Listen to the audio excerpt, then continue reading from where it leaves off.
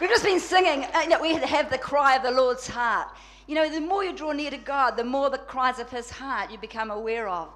You know, the heart for the lost, the heart for the nations. But, you know, he has such a heart for orphans, for fatherless, for the poor. His heart is entwined with them. And we cannot have his heart for them as we draw near to God. In fact, he so identifies with them. He says in Matthew, he said, talk about the kingdom, he says to a group of people, come into my kingdom. And they sort of, he said, you fed me, you clothed me, you made a home for me, you did things for me. And they said, when, Lord? When you did it to the least of my brethren, you did it for me. You know, we want to love on God, don't we? We want to love on God. One way you can love on God is to love on the least of his people. As you feed them and clothe them and do things, you're doing it to the Lord because his heart is so entwined. He said, when mother and father aren't there for me, the Lord himself takes them up. They belong to him. His heart is so for them. And when we do it to him, as Elaine said, you lend to the Lord when you do that for him. And he's no man's debtor. He is no man's debtor. He's a great person to lend to. He gives it back over and over again. In fact, Mike was talking to a businessman this week who said, in my retirement, I've got more money coming in than I've ever had coming in. He said, because I've given over $1 million to the poor. Isn't that amazing testimony? Oh, I think, you know, we can't help but respond to the poor. The more we get closer to God, we have to respond to the poor because they're so entwined. When I was growing up, we did the scripture union a lot, and there's always a promise and a warning we had to look out for in scriptures. I like to give the church one scripture. In fact, we could almost call this Proverbs 28:27 ministries. Say 28:27. Now, this is a promise and a warning. The promise is, if you give unto the poor, you shall not lack. Isn't that a great promise? If you give to the poor, you shall not lack. That's a great promise. God will not leave you impoverished if you sow and give to the poor. But the warning is, if you hide their eyes from them, if you don't want to go there, you're actually, many a curse will come upon you. That's a warning too. You know, if you don't hear their cries, God doesn't even hear your cries. There are amazing scriptures when you start to examine what God says about this. I don't want to be crying out to the God intensely and not be heard. But there's a warning. If you don't respond in these areas, he doesn't hear our cries. So I believe as a church we must respond as you know, some of these pathways Ian was talking about. Sometimes you get a natural experience and it leads to a response. And as we stood there and saw these children singing, you know, my mother and father aren't there for me. What shall we do? What shall we do? Oh, the tears were coming down these little kids' faces as they just sort of said, what shall we do? But you know, the kingdom of God is within us. We are his hands. We are his body. We're the ones that actually write the checks. And it's the love of God within us flowing through us that calls us to do that. We have to respond because of the love of God wanting to flow through us and release to the cries of the poor. Amen. Praise the Lord. Thank you, Joy. Hey. I wonder if you could just work on the sound and get these monitors down. I'm just struggling with the level of noise today. Just if you just bring it down so I don't feel like I'm loud. I'm loud without the noise. Praise the Lord. We want to just show you just a couple of clips now. If you just pop them up, just AV. Just as some things we saw in Uganda. Just have a look at it. You can see just exactly what it's like over there. You can see the mud floors, just how barren it is. That brick house was, that brick gathering place was built by people in New Zealand. There they all are, the orphans. You can see them there. That was when they sang that song, What Shall We Do? They all began to share their testimony of how they'd lost a parent, both parents. And they just were so joyful, they ran up to the front just for anything we would give them. There they are. Look at the faces. And of course, they nurture them in the Lord. The big thing about working with a local church is that the children are raised up to respond to God, and they see that the blessings come from God, and they see God touching their lives. And for many, that's all they have is just a hope in the Lord. And so tremendous openness. There we go. Okay, so those are just little gifts we gave, heaps of little wee gifts. I wonder how many realize that the care of the poor is God's idea. It's never the world's idea, it's always the God's idea. In fact, actually, if you have a look, almost every area of life in the earth that God designed and intended came through and out through the church. It was always God's plan to do certain things. But the church is actually withdrawn from the world and given up and surrendered progressively education, the media, all kinds of areas of finance, government, and particularly care of those who are lacking. And God is speaking to the church worldwide. It's time to break out. It's time to get involved again. It's time to take up the cry, not because there are poor people, but because this is our mandate to the world. You say amen? Amen. It's our mandate to the world. Now, this week, we've got the Waitoto Kids Choir coming. Now, just to give you a little explanation about it, this is from, how many remember being Gary Skinner when he came here last year from Uganda, from Kampala? He's got a big church here. They've got an awful work. This choir comes out of the orphans there, and it's an orphan choir coming from his work. They're going around and they're raising sponsorship for orphans under his care. So we want to invite people from outside in the community to come and draw their finances in to support it.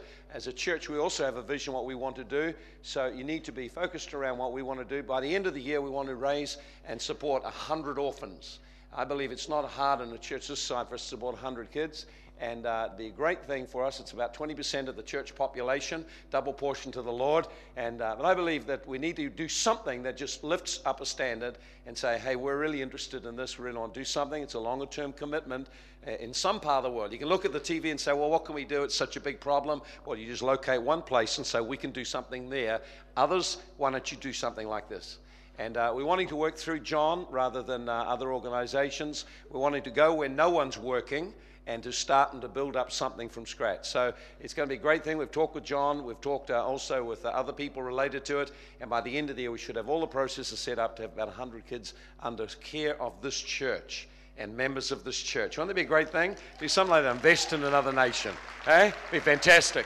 Praise the Lord. Remembering that we're investing in our future. We're not giving money away, and we're not just giving someone a help out. We're actually investing in the next generation in that nation. See, if you just think helping the poor, I don't know about you, but I don't get turned on by that. But I get turned on by a vision that the church is called to make a difference where there are people who have no hope, and that we're called to bring the gospel to them and to actually practically help them become financially independent and to grow in education and in health. And those are the things we want to do over there. We want to help business people get into business for themselves. We want to help the orphans by providing medical care and education so they can be part of a different generation. Amen? That's the next generation. Amen? We're going to do something. Can't just stand back and wring our hands. Amen? Praise the Lord. Well, we're going to open our Bibles, going to have a good time. Why don't you look with me in Psalm 92? Well, we've had a great time in the atmosphere this morning, been absolutely wonderful, and it's a direct reflection, of course, of what happened at the seminar yesterday. Ian did a brilliant seminar on encountering God. Very few people in the world I know that equip people to how to activate their life to encounter and to touch the realm of the Spirit. There are many things he taught which are quite advanced for people. Still, the basic keys were very simple, and it was just outstanding. I thoroughly enjoyed it. I think the thing I enjoyed the most was to be able to come into my own church and to sit down and have ministry that's activating things in the Spirit, not have to do or carry it. It was wonderful. Thank you, Ian. Appreciate that so much. So give him a clap. Just appreciate it. Very, very good. It's first class. Praise the Lord. Well, we were talking about offenses. How many have found already since we started the series, you've been offended more than once? Hate to say I told you so, but I did say it would likely to happen. And the reason it came, there's always these reasons for them to come, but we saw there that God permits offenses to come. Offenses are going to come. Bible says they'll come. So you're going to get offended. Someone is going to put you out of joint very quickly. If not today, then tomorrow, and certainly sometime this week. Someone is going to upset you somewhere, somehow. Someone will treat you unfairly, unjustly, and something will rise up. And instead of having lovely brown eyes, I'll go a little red. So this is going to happen. If it hasn't already happened, it's going to happen. And we are having a season. It's not just about offenses. It's about letting God work to purify our heart so we can enjoy a greater level of His presence and a greater fruit in our lives. Going to help our relationships. A lot of, I've heard an interesting thing. I've heard a lot of husbands and wives getting offended with one another this last couple of weeks and putting their hand up for help. What a wonderful thing. But the best thing to do is to just grow up and get to deal with offenses, and let a little more maturity come into our life. So we saw that God permits offenses to come. We saw last week how God actually arranges some situations where you will be offended if you want to be. And we saw that David had two opportunities to be greatly offended, take up offense, and he chose to trust God. And he walked his way through it. He passed a test. And so we see many times there are situations happen in our life with people around us and also people over us. And we get offended, treated unfairly. And so maybe that policeman pulled you up and you didn't think you were really speeding, or maybe you weren't, and he booked you and he put this. Just remember all the times you never got caught. You did deserve it. You really did. And so we've got to get over those things. Now, I want to just speak. This week, you're going to be looking about into the study series in the cell groups on spiritual vagabonds. I want to look about being planted in the house of the Lord. I want you to look with me in Psalm 92, and we'll pick it up in Psalm 92 in verse 13. You need to be planted to be productive. There's no one can build a marriage without commitment. And that means unreserved commitment, no plan B. If you're married, no plan B, no plan out. Plan just to be productive, make it work. You can't succeed in business unless you're committed. You can't succeed in any area of your life if you keep uprooting and shifting. If you uproot and shift a plant, then the plant will wither after a while. You can transplant it a couple of times, then after a while it dies. So there's something about us needing to be rooted and grounded, and without that we can't grow. And so we need to see also that applies to our life in church. Our life is part of a body of people. Church is not a cafeteria. A lot of people have an idea that church, you come, you take what you like. I like to go to McDonald's. You go to McDonald's, you have a look up there, and you see up there all these things. They've got these wonderful new things up there now. I stood there, didn't know what to have. Oh, I don't like that. No, I have this. I don't have that. You actually, that's what a cafeteria, and you just sit, get what you want, sit down, eat it up, walk away. It's all over. Someone else clears up the mess. You don't have any responsibilities. You just walk in, walk out, have what you like, and don't have what you don't like. Is that true? Okay, well, we're not McChurch. It's not McChurch. Instant, walk in, I'll take this, I don't like that, don't like this, I'll have a little bit of that, don't like that, and then we're out. This is not what God has called us to. God's called us into a committed relationship with Him and with His body of people called the church so we can be productive in our lives in the community. It's not all about what happens in a meeting. It's actually about what happens in your life, in your relationships, and what overflows to the community. Can you say amen? Amen. So what happens, of course, people get upset in church very easily. Over the years, I've watched people. I remember when we had a move of God. Now, this really was funny because I'd been praying, God, what a move of God, a move of God. And finally, I saw someone come into our nation that they were carrying a tremendous anointing. So I rang them. I said, please come to our church. They came to our church, and we had the church. I thought, well, everyone here, they say, I love God, and I've seen them every Sunday. Lord, more of you, more of you. I want more of you. Lord, I give all to you. I've heard all those songs, heard all the words. So I thought, won't they be pleased when someone comes and we have more of God? Well, not everyone was pleased at all. And so what happened, we had amazing meetings where some of the people in the church had open visions into heaven, saw angels, touched by the power of God. It was amazing outpouring of the presence of God. And what astonished me, though, was how many Christians said, got offended. And this is why they got offended. Because God said something different to what they were used to. There was a lot of laughter. Shouldn't be laughing like that. How come I was laughing? It's wrong. You were serious. It's church. Yeah, right. You know, God rejoices over us with joy and singing. But people got offended. They walked out. They actually walked out offended. Offended by what? Offended because when God came in a way different to what they expected, they judged it as being not God and turned away. Jesus said when he came to Jerusalem, he wept over Jerusalem. He said, you didn't recognize the day of your visitation. In other words, God came and was in their midst, but because he came as a carpenter, they were offended and missed it. They couldn't receive what he had because it didn't come the way they thought it should be.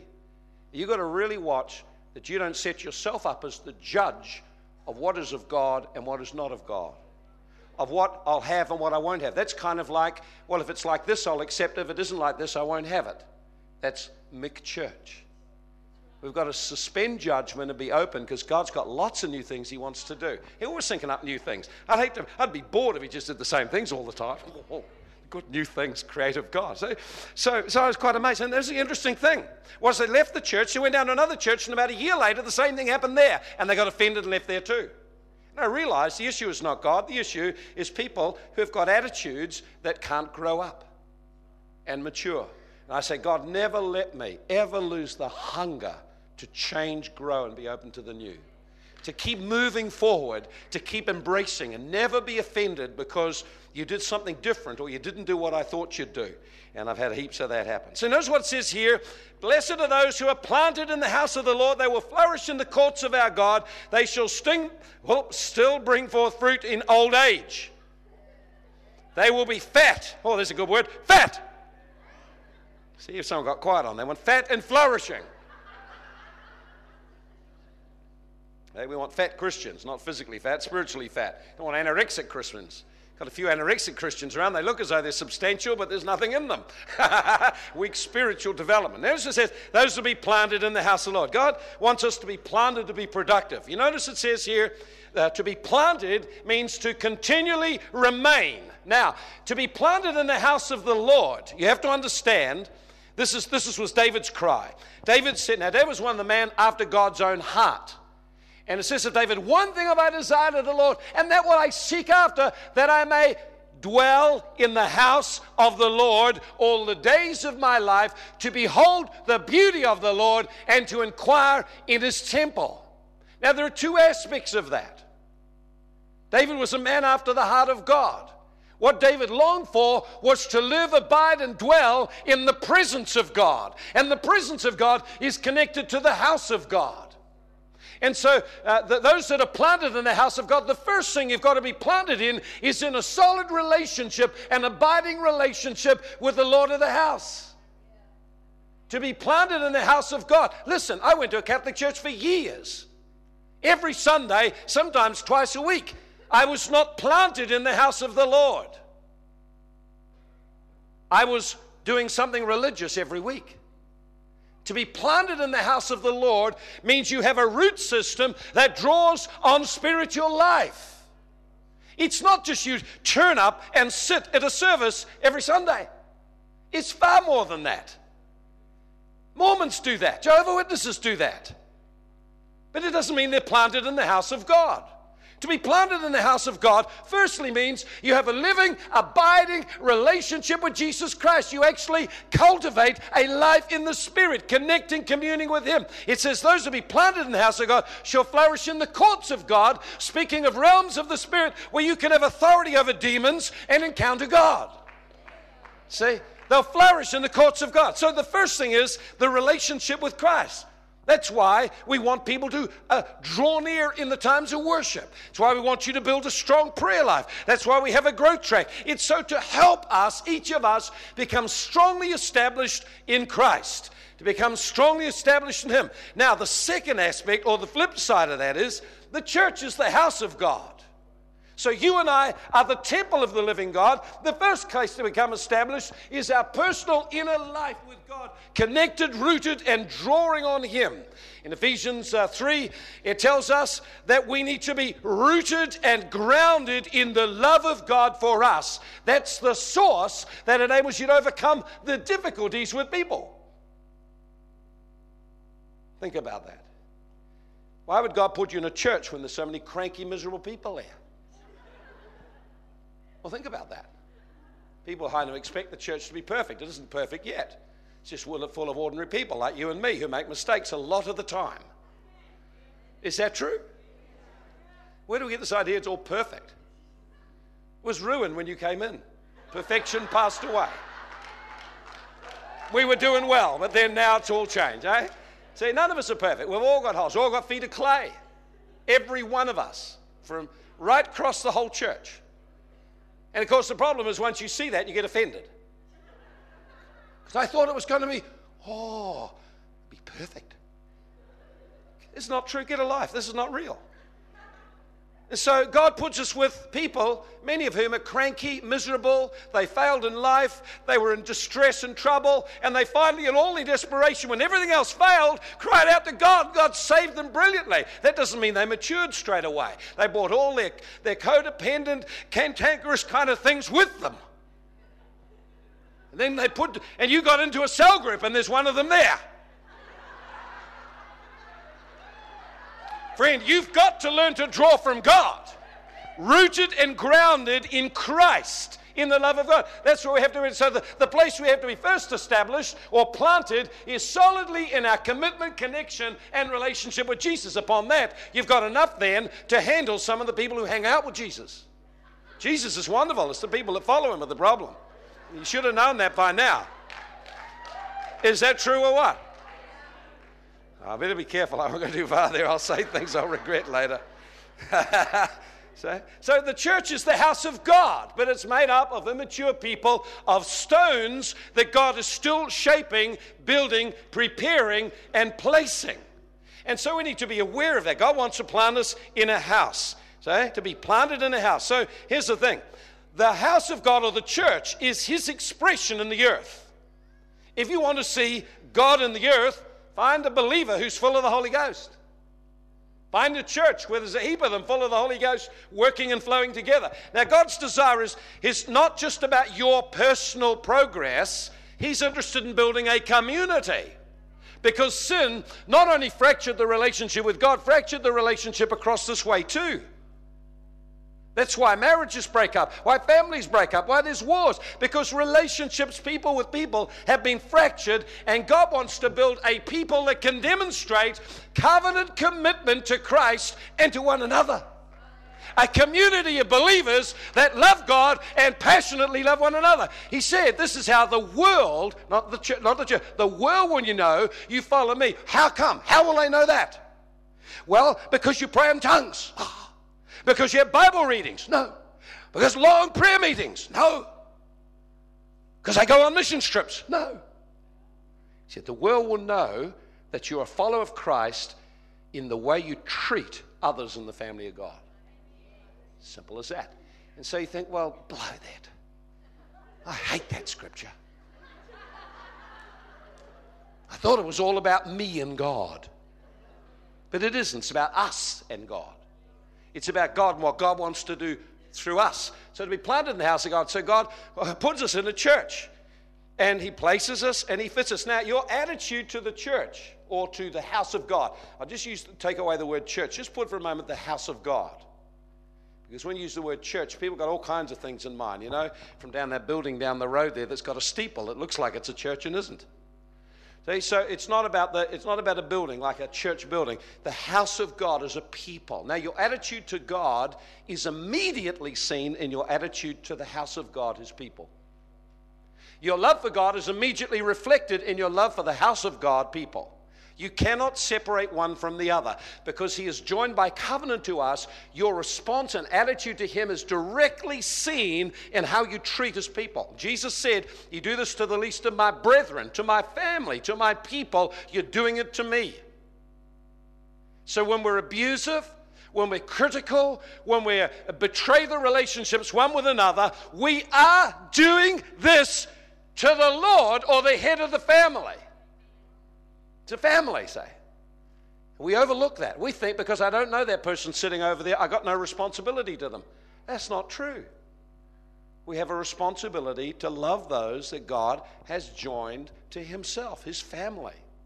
This is why you go on missions trips. One of the things you find everywhere you go in the world, doesn't matter what color, what language, whatever, it's all God's family. And they all, when they pray to the same dad in heaven, they call him Father. You see, and that's why God makes certain promises. You see, when orphans are crying out, Father, help us. Father moves to another part of his family and says, help them. And it's not about us just doing a big deal for orphans. Actually, it's about us responding to our Father and his family. Now, that can be just as simple as the person in the church that's got some simple need and people gather around them and just love on them, like the church did for Michelle when she lost her dad this week, gathered around and encouraged and comforted. Now, that's the church in action, family. People that in the midst of a crisis, they're there for you because you built committed relationships with them. See, people have a tendency to want something for nothing. So we say, well, there's no love here. I ask, well, what have you done to invest in relationship building? So when your time of need came, there were people around you who knew you and could respond. It's not some kind of government organization. It's a living body, living relationships. Now, if you want to have people available to support, encourage, strengthen your time of need, you must actually be committed to connecting to people so it can happen. How else will they know you? I've had people get offended and leave the church. Guess why? Get this. You can't believe this. This is unbelievable. They weren't well. Something had gone wrong. So they stayed home, and no one rang them, no one visited them, no one called them. Actually, no one knew. And they got offended because no one came. That's crazy. If you're sick, you ring up a doctor or get a prayer from an elder or something, but do something. You do something. If your teeth are gone, you don't stay at home and then complain about the dentist not coming. You ring him up, make an appointment, go see him. You take some initiative, you know. Well, this is crazy stuff. But people get offended and will walk away. Now, this is crazy. That means there's something really basically wrong. They haven't understood, church, about building relationships, connections, and flowing together. So those that are planted in the house of God shall flourish, shall flourish in the courts of God. That means break out, blossom. Blossom in the courts of God. It says they shall be fat. That word means blessed, productive, anointed. So if I want to carry anointing, I have to be part of something bigger than myself. There's no solo Christianity. It's all about the house of God, about God's people coming together. And we come together so that we can be encouraged, strengthened, built up, refreshed, grow, develop, matured, so then we can go out and do the work of God. The work of God is not just all in the church. It's mostly out where you are, advancing His interests in the world. We've got to think like that. Not separate our work life from what you do on Sunday. Actually, there is no separation except inside you. It means that you're a Sunday Christian instead of actually living a life as a disciple of Christ. We bring them everywhere we go. We are the house of God. Today, we're the house of God gathered. Then in a few minutes, 20 minutes or so, we'll be the house of God dispersed. We're still the house of God, and we still have a mandate to extend His kingdom, His interests, wherever we are. When we come together, it's for mutual encouragement, strengthening, because we need it, and God's made certain promises. He's made requirements. Forsake not the assembling, gathering in relationship, and flowing together. Don't forsake it, as some do. So God wants us to connect in relationships. It's a commitment. It's an effort planted in the house of the Lord. And so it says they shall be fat. They'll be anointed, productive. They will flourish. That means a luxurious growth. So very clearly what happens is that as we get planted in a local church, our life can begin to grow and mature through the input and the help of others. 1 Corinthians 12:28. It's interesting, if Jesus had a habit of going to church. He says he went to the synagogue as was his habit, as he was wont to do. He did it all the time. He wanted to do it, and he did it. 1 Corinthians 12:28, it says, God has set the members, every one of them, in the body as it pleases Him. So God sets people in a local church. Now, who sets them in the local church? What does the Bible say? God sets the members in the body, everyone. Is anyone left out here? Everyone. So when you get joined to Christ, you become a member of Him. Now He sets the members, everyone, in the body as it pleases Him. Now the body of Christ consists of believers worldwide, but it has local expressions called a local church. We're one local church. There's other local churches, Elam, AOG, different other local churches all around here. Now God will put it in your heart to be joined to one of them. You can't I just go in the body of Christ. That's nonsense. Religious, spiritual nonsense. It's independence. You can't flourish if you like that. God puts us in a local church, puts us in the body, so we're part of something bigger than ourselves. And He sets us in. And if God has put you in there, that's because He wants to do something in you and through you. So when God put it in your heart to be in Bay City, you could have gone anywhere else in town. You came here because God put it in your heart. That's why we say right up front, you want to join the church, become a member of the church, this is the vision, this is the values, this is where we're going. You're getting on a bus, this is where we'll take you. If you're not coming to where we're taking you, please don't come here, go somewhere else. Or you'll be going you'll be fighting all the way. We're unashamed about where we're going. We know where we are and where we're going, what we're trying to do. We're unashamed about saying that. And so to be part of the local church, you join you don't just come on Sunday. It's actually been part of an environment where God releases an anointing to do the work that he called us to do. You become part of the house. The anointing is over your life. You can flow in the gifts of the Spirit. You can flow in revelation. You can flow in the anointing of the Holy Ghost in your workplace, in your personal life. Why? It's part of the blessing of being a part of the house. You go to a different church, there'll be a different anointing on it because they've raised it up to do something different. So when you come to this church, you'll find there's certain things. There's a strong faith element. There's a strong believing God for miracles. There's a strong emphasis on the miraculous and supernatural life. There's a strong emphasis on the presence and power and person of God. There's a strong emphasis on missions. Strong emphasis on raising up people. That's part of who we are. So when you join to the church, you're joined to God's expression doing that work. And you get anointed to do that work. You need to get on board. Not just do what you want to do. It's not about you, and it's not about your ministry. I've never had a ministry. I just serve God in the church. I still don't think I got a ministry. I just do what God wants me to do. Serve God. It's about God. If he says stop that, I stop it. Man, I've let go churches. I've let go leadership and movement. Just let it go because God said it was time to change. He set me. He changed me. And I have to be really, really clear it was God.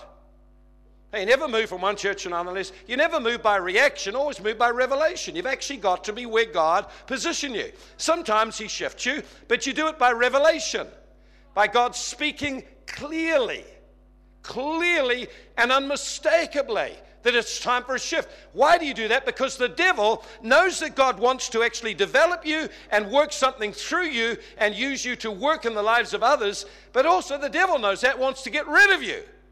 This is the strategy he will use over and over and over. He's already used it against you, but you survived. But he'll have another go. He'll have another go. He'll keep it. Because it's a good strategy. If it works, you keep using it. Isn't that right?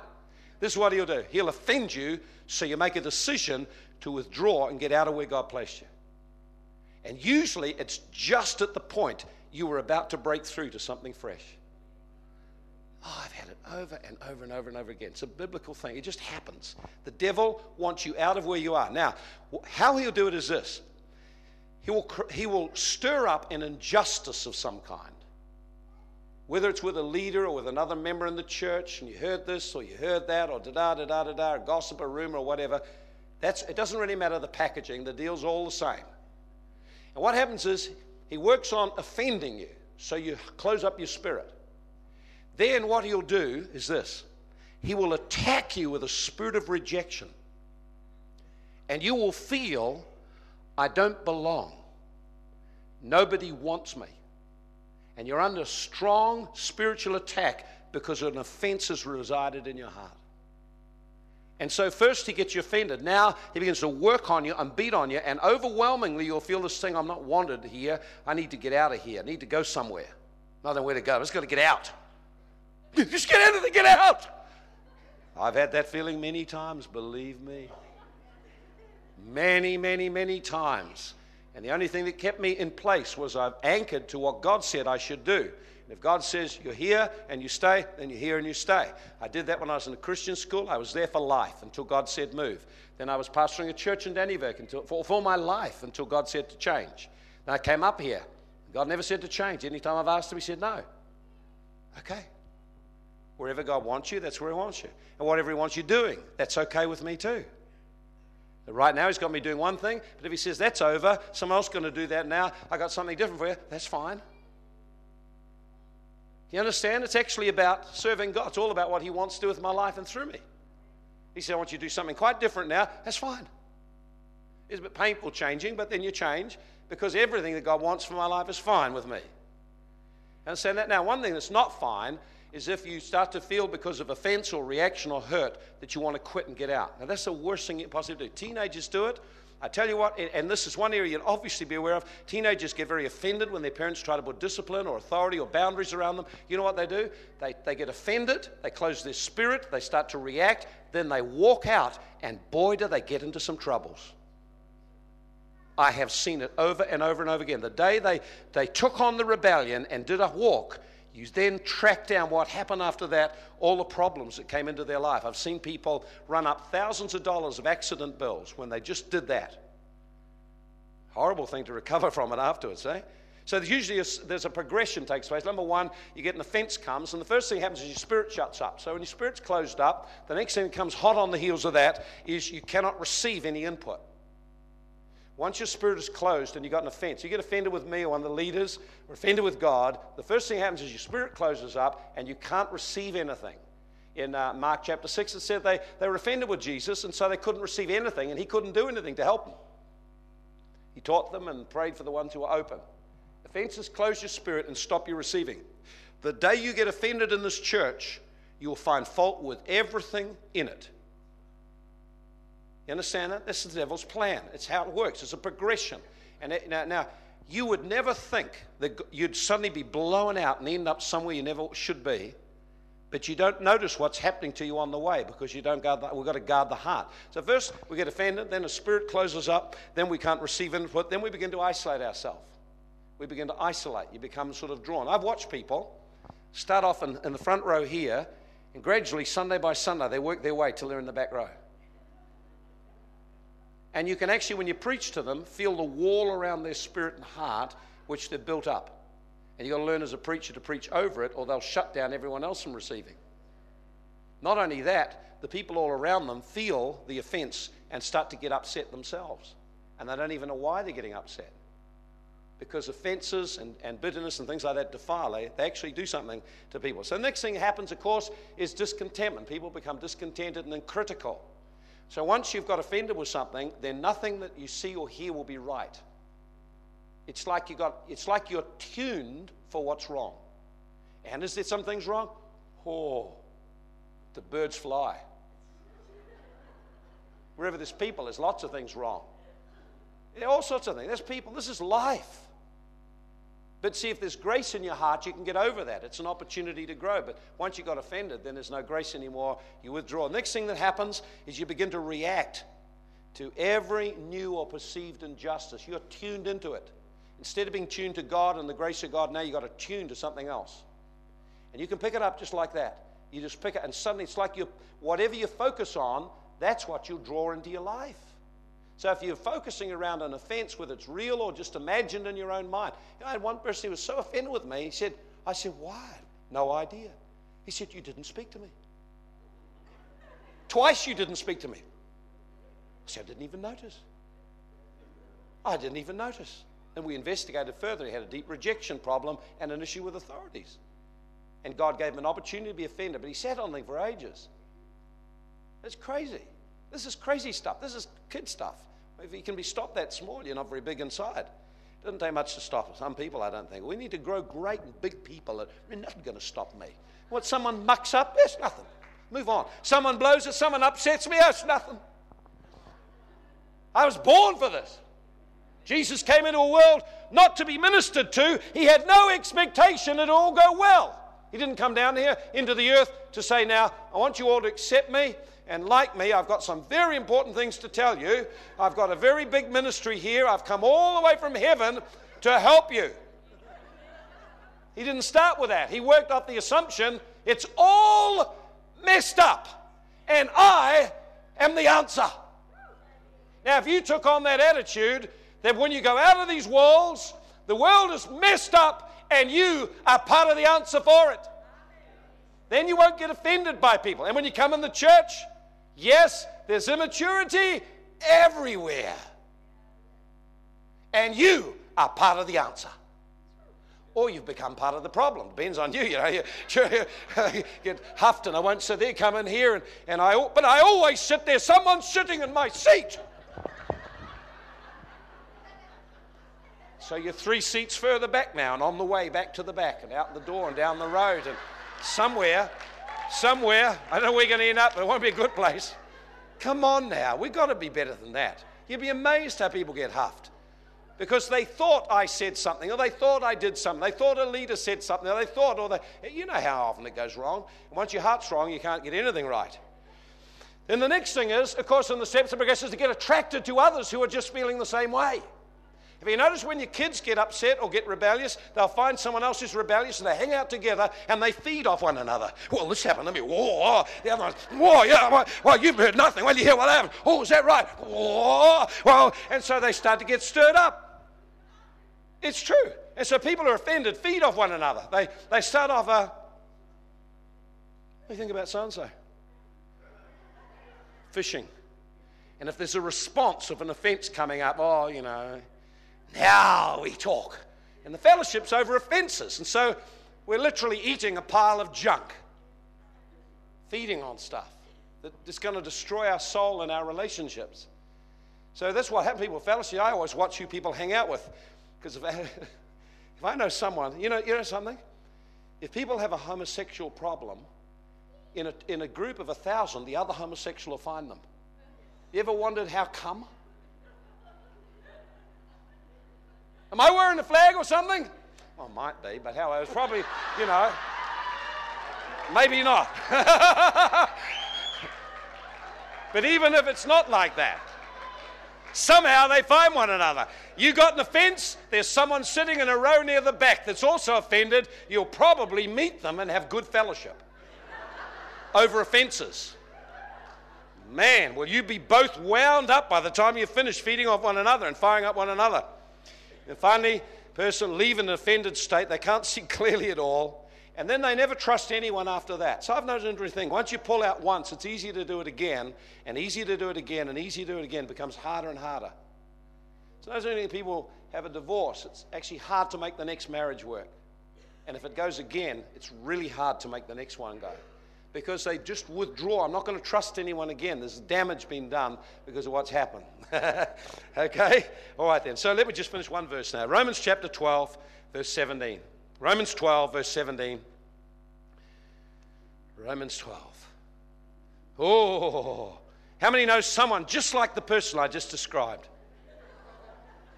How many think they're sitting next to them right now? You know what you should do? Say, get over it. Really offend them. Get over it. Grow up. People hate that. They hate that. I remember one person going berserk. We told them, listen, it's childish. Grow up. And they absolutely went berserk. They actually carried on in a very childish manner. It was so hard not to say, see? Eyes and nostrils flaring, and it's a shocking thing. Okay, here it is, Romans 12 and verse 17. Don't pay back evil for evil, but provide honest things in the sight of all men. If possible, means it isn't always possible to live right with people in peace. So you do the best, but it isn't always possible because sometimes you have to set boundaries and people get offended upset by the boundaries. So, dearly beloved, don't pay back, don't avenge, don't be angry. Leave it up to God. Don't think I got to pay back. Now, there's lots of ways of paying back. Every culture's got payback. Payback's sweet. No, it isn't sweet at all. It defiles you. See, but payback. See, they call it utu. Payback. Remember for years. Chinese say, it is a Chinese proverb, 10 years, not too long to remember. Payback. And I think, 10 years you're sitting on this thing. That's a shocker. See, so if we're sitting on something and we want to pay back, we're actually taking the law into our own hands. We've found them guilty, judged them, and now we're going to set it right. We're going to be the judge and the jury and the executioner. And sometimes it can be simple as this. I'm not going to talk to you. Now, you wouldn't recognize that's a little spiteful payback. Not going to talk. See someone coming across the road. That's my payback. It's pathetic. It is so pathetic. People do this kind of thing. Everywhere they do this kind of thing. They avoid. And they won't talk. That's the most common one. I won't talk to you anymore. You've seen teenagers get a silence. Or even husbands and wives. I've known some of them. Would you believe? Hard to believe. But in this church even. Never spoke to one another for a week. How could people do that? Write notes. Here's a note. Honey, wake me up in the morning. You wake up in the morning, you've slept in, there's a note. Wake up. Oh, it gets really bad. It gets really pathetic, That's the level some people live in. Come on, we've got to grow up and get right out of that kind of deal. We've got to grow up and mature in our relationship. So don't pay back evil for evil. Don't pay back, don't get revenge, and don't get angry, you know. Don't get angry. That old thing, don't get angry, get even. No, that's not true. Just let it go. Leave it to God. Let it go to God. Let him sort it out. And if you really need to, go talk to the person. But if you're going to talk to the person, get rid of the offense before you talk, or you'll have an even bigger row. You can't believe I had some people come and say things to me. I had someone come up to me. Now, this is their way of dealing with an offense. This is they come up to me. Pastor, can I have a word with you? Yes. I've hated you for the last 3 years.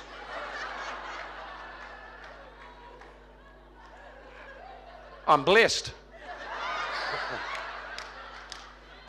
It's hard to know what to do. It hits you so bad. I think, what are you supposed to do with that? I've hated you for the last 3 years. Sitting in church every week, listening to the message, hated me for 3 years. I said, well, I didn't feel a thing. I've been getting on with having a happy life. I'm sorry you're so miserable. And 3 years, what on earth was it? You didn't come and see me when I was sick. I don't recall you being sick. Did you ring? Did you ask? No. And this is the kind of thing that goes on. This is pathetic. Come on, pathetic. It's pathetic, isn't it? Do you know anyone who's done these things? It's just a shocker, isn't it? That's not how you put a relationship right, by the way. Come up to them and say, I've always hated you. I remember they had some silly thing we did some while ago, and you know, about people hugging the firm. One guy said, I've never liked you. I had a lot of grace. I just wanted to say, I don't like you either. Especially now. No, we're called to love people, not necessarily like them. You don't have to like people, but you can love them. Love them, you act in their best interests.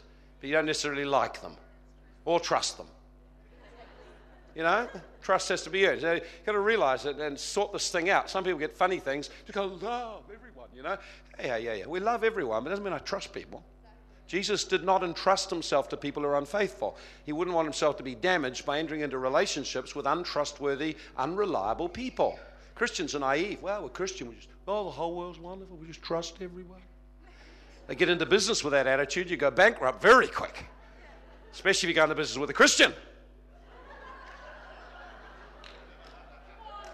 Come on now, this is what goes on. We've got to stop that kind of behavior. That's not godly behavior. Okay, so here it is. He says, vengeance is the Lord's. Now, God can pay back. And when God pays back, you'll be praying for your enemy when you see what he does to them. I have seen God pay back people. It's not nice. And you know, the worst thing is they didn't realize that was what was happening. They didn't connect what they did over here with what they were suffering over here. And many times people don't. You get a teenager, they go off the rails, and they go down, their life's down the mess, and suddenly you go down, you visit them, they're in jail, this kind of da-da-da-da, and all these problems, and they're still angry at the world, and angry at God, angry at everyone, and they never realized or tracked it back. What they're doing and facing now actually came from a decision to dishonor their parents, react, rebel, and move out of parental counsel. And it led down that sticky path. So the Bible says very clearly, don't let anger, don't pay people back. Now, I've had people leave the church and abuse me and run me down and tell lies about me, all kinds of things. And then when I heard they were sick, I rang them up and offered to pray for them. Now, you see, you've got to be better. That's the only way you can be sure you're free of offenses, if you can still love people, if you can still do what's the best thing for them. You know, you've gone from death to life when you can, you know, love the brethren. You're actually able to connect with them and love and not feel, oh, you see, I could have thought, oh, payback, sweet. Yay, God, that's good. And it wasn't good. The guy got cancer. It wasn't good. I felt for him. We've walked in fellowship. He's been a friend. You know, and so when you're there, you don't want to have these kind of attitudes. See, we need to let it go. So let it go. Learn to let it go. Learn to let it go just like Jesus did. Otherwise, it'll get into you. You become offended with God like Cain did. Then you find yourself fighting and destroying people around you. When you do that, you'll end up with a problem in your life. Cain ended up, when he did that, he ended up cursed. That means demonic powers had access to him. He ended up with the land unproductive. His work never produced its potential. He ended up wandering around, disconnected relationally, and he ended up with attitudes, no one understands me, everyone's out to get me. Now, if you've got that attitude, no one understands me, everyone's out to get me, then you've got an offense you've never dealt with. And it's for certain you won't build stable relationships. God wants you to get over it. Let it go. Let it go. Release it. Let it go to God. And become planted in Christ. You see, Jesus said this, if you won't forgive your brothers, I'm not going to forgive you either. And if you get out of sorts with people in the church, you're out of sorts with me because I love them. That's what God says. He says in the Word. Not only that, He says, if you won't let things go and I've let you go so much, I'm going to take back my forgiveness and let the devil beat on you for a bit. It means you get sick, you have problems, calamities, every kind of trouble. Now, we don't want to be in that kind of realm. We can't afford to have stuff in our heart that blocks us. Let's let it, bring it to the Lord. Acknowledge it, bring it out to Him. Friend, what the Bible says, in the last days, the mountain of the Lord's house shall be exalted above all nations. And the Bible says, all nations shall flow into the house of God.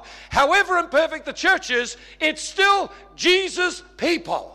And He will work on it. He will mature His church. And at the end of the day, the Bible says very clearly, it's not, maybe there's things out there are going real bad, but it says in the last days, the mountain of the Lord's house shall be exalted above every hill, and the nations shall flow into it because of what they see in the life of the people of God, in the presence of God manifest. Friend, what a great thing to be a part of the church of the living God, part of the answer for our community. It's time we stood up inside, got over the immaturity, and began to realize I have got something to bring into the community. I have got something to touch the business people, the kids at school, wherever I am. We have got something here they need. And we draw them in. Can you say amen to that? You say amen. Come on, let's stand up, shall we, together? If you have offenses in your heart, let them go. Acknowledge them. Bring them to the cross. Remember the pain and the hurt. And then as you remember the pain and the hurt, release forgiveness and allow God to draw near to you and to start to touch you in the inner man. Draw on Him to help you break through that thing and grow to another level. You say amen? Praise God. We're going to finish with a great song. I want you to just participate in this. As we're doing it, we think, God, He wants us to tell everyone about Jesus. The good things Jesus has done for us. Can you say amen? If you're here today and you've never come to Jesus, talk to the person next to you. How can I become a Christian? Tell me a bit more about it, and they will share with you how you can become a Christian. If you've got offenses, acknowledge it, do some homework in your life before God, and break through to another level. Bless, pray, bless the people that did the thing. Come on, church, let's celebrate. We're part of the answer in our area, not part of the problem. Amen? Come on, part of the answer. Oh. Praise the Lord. I thought it was my heart for a moment.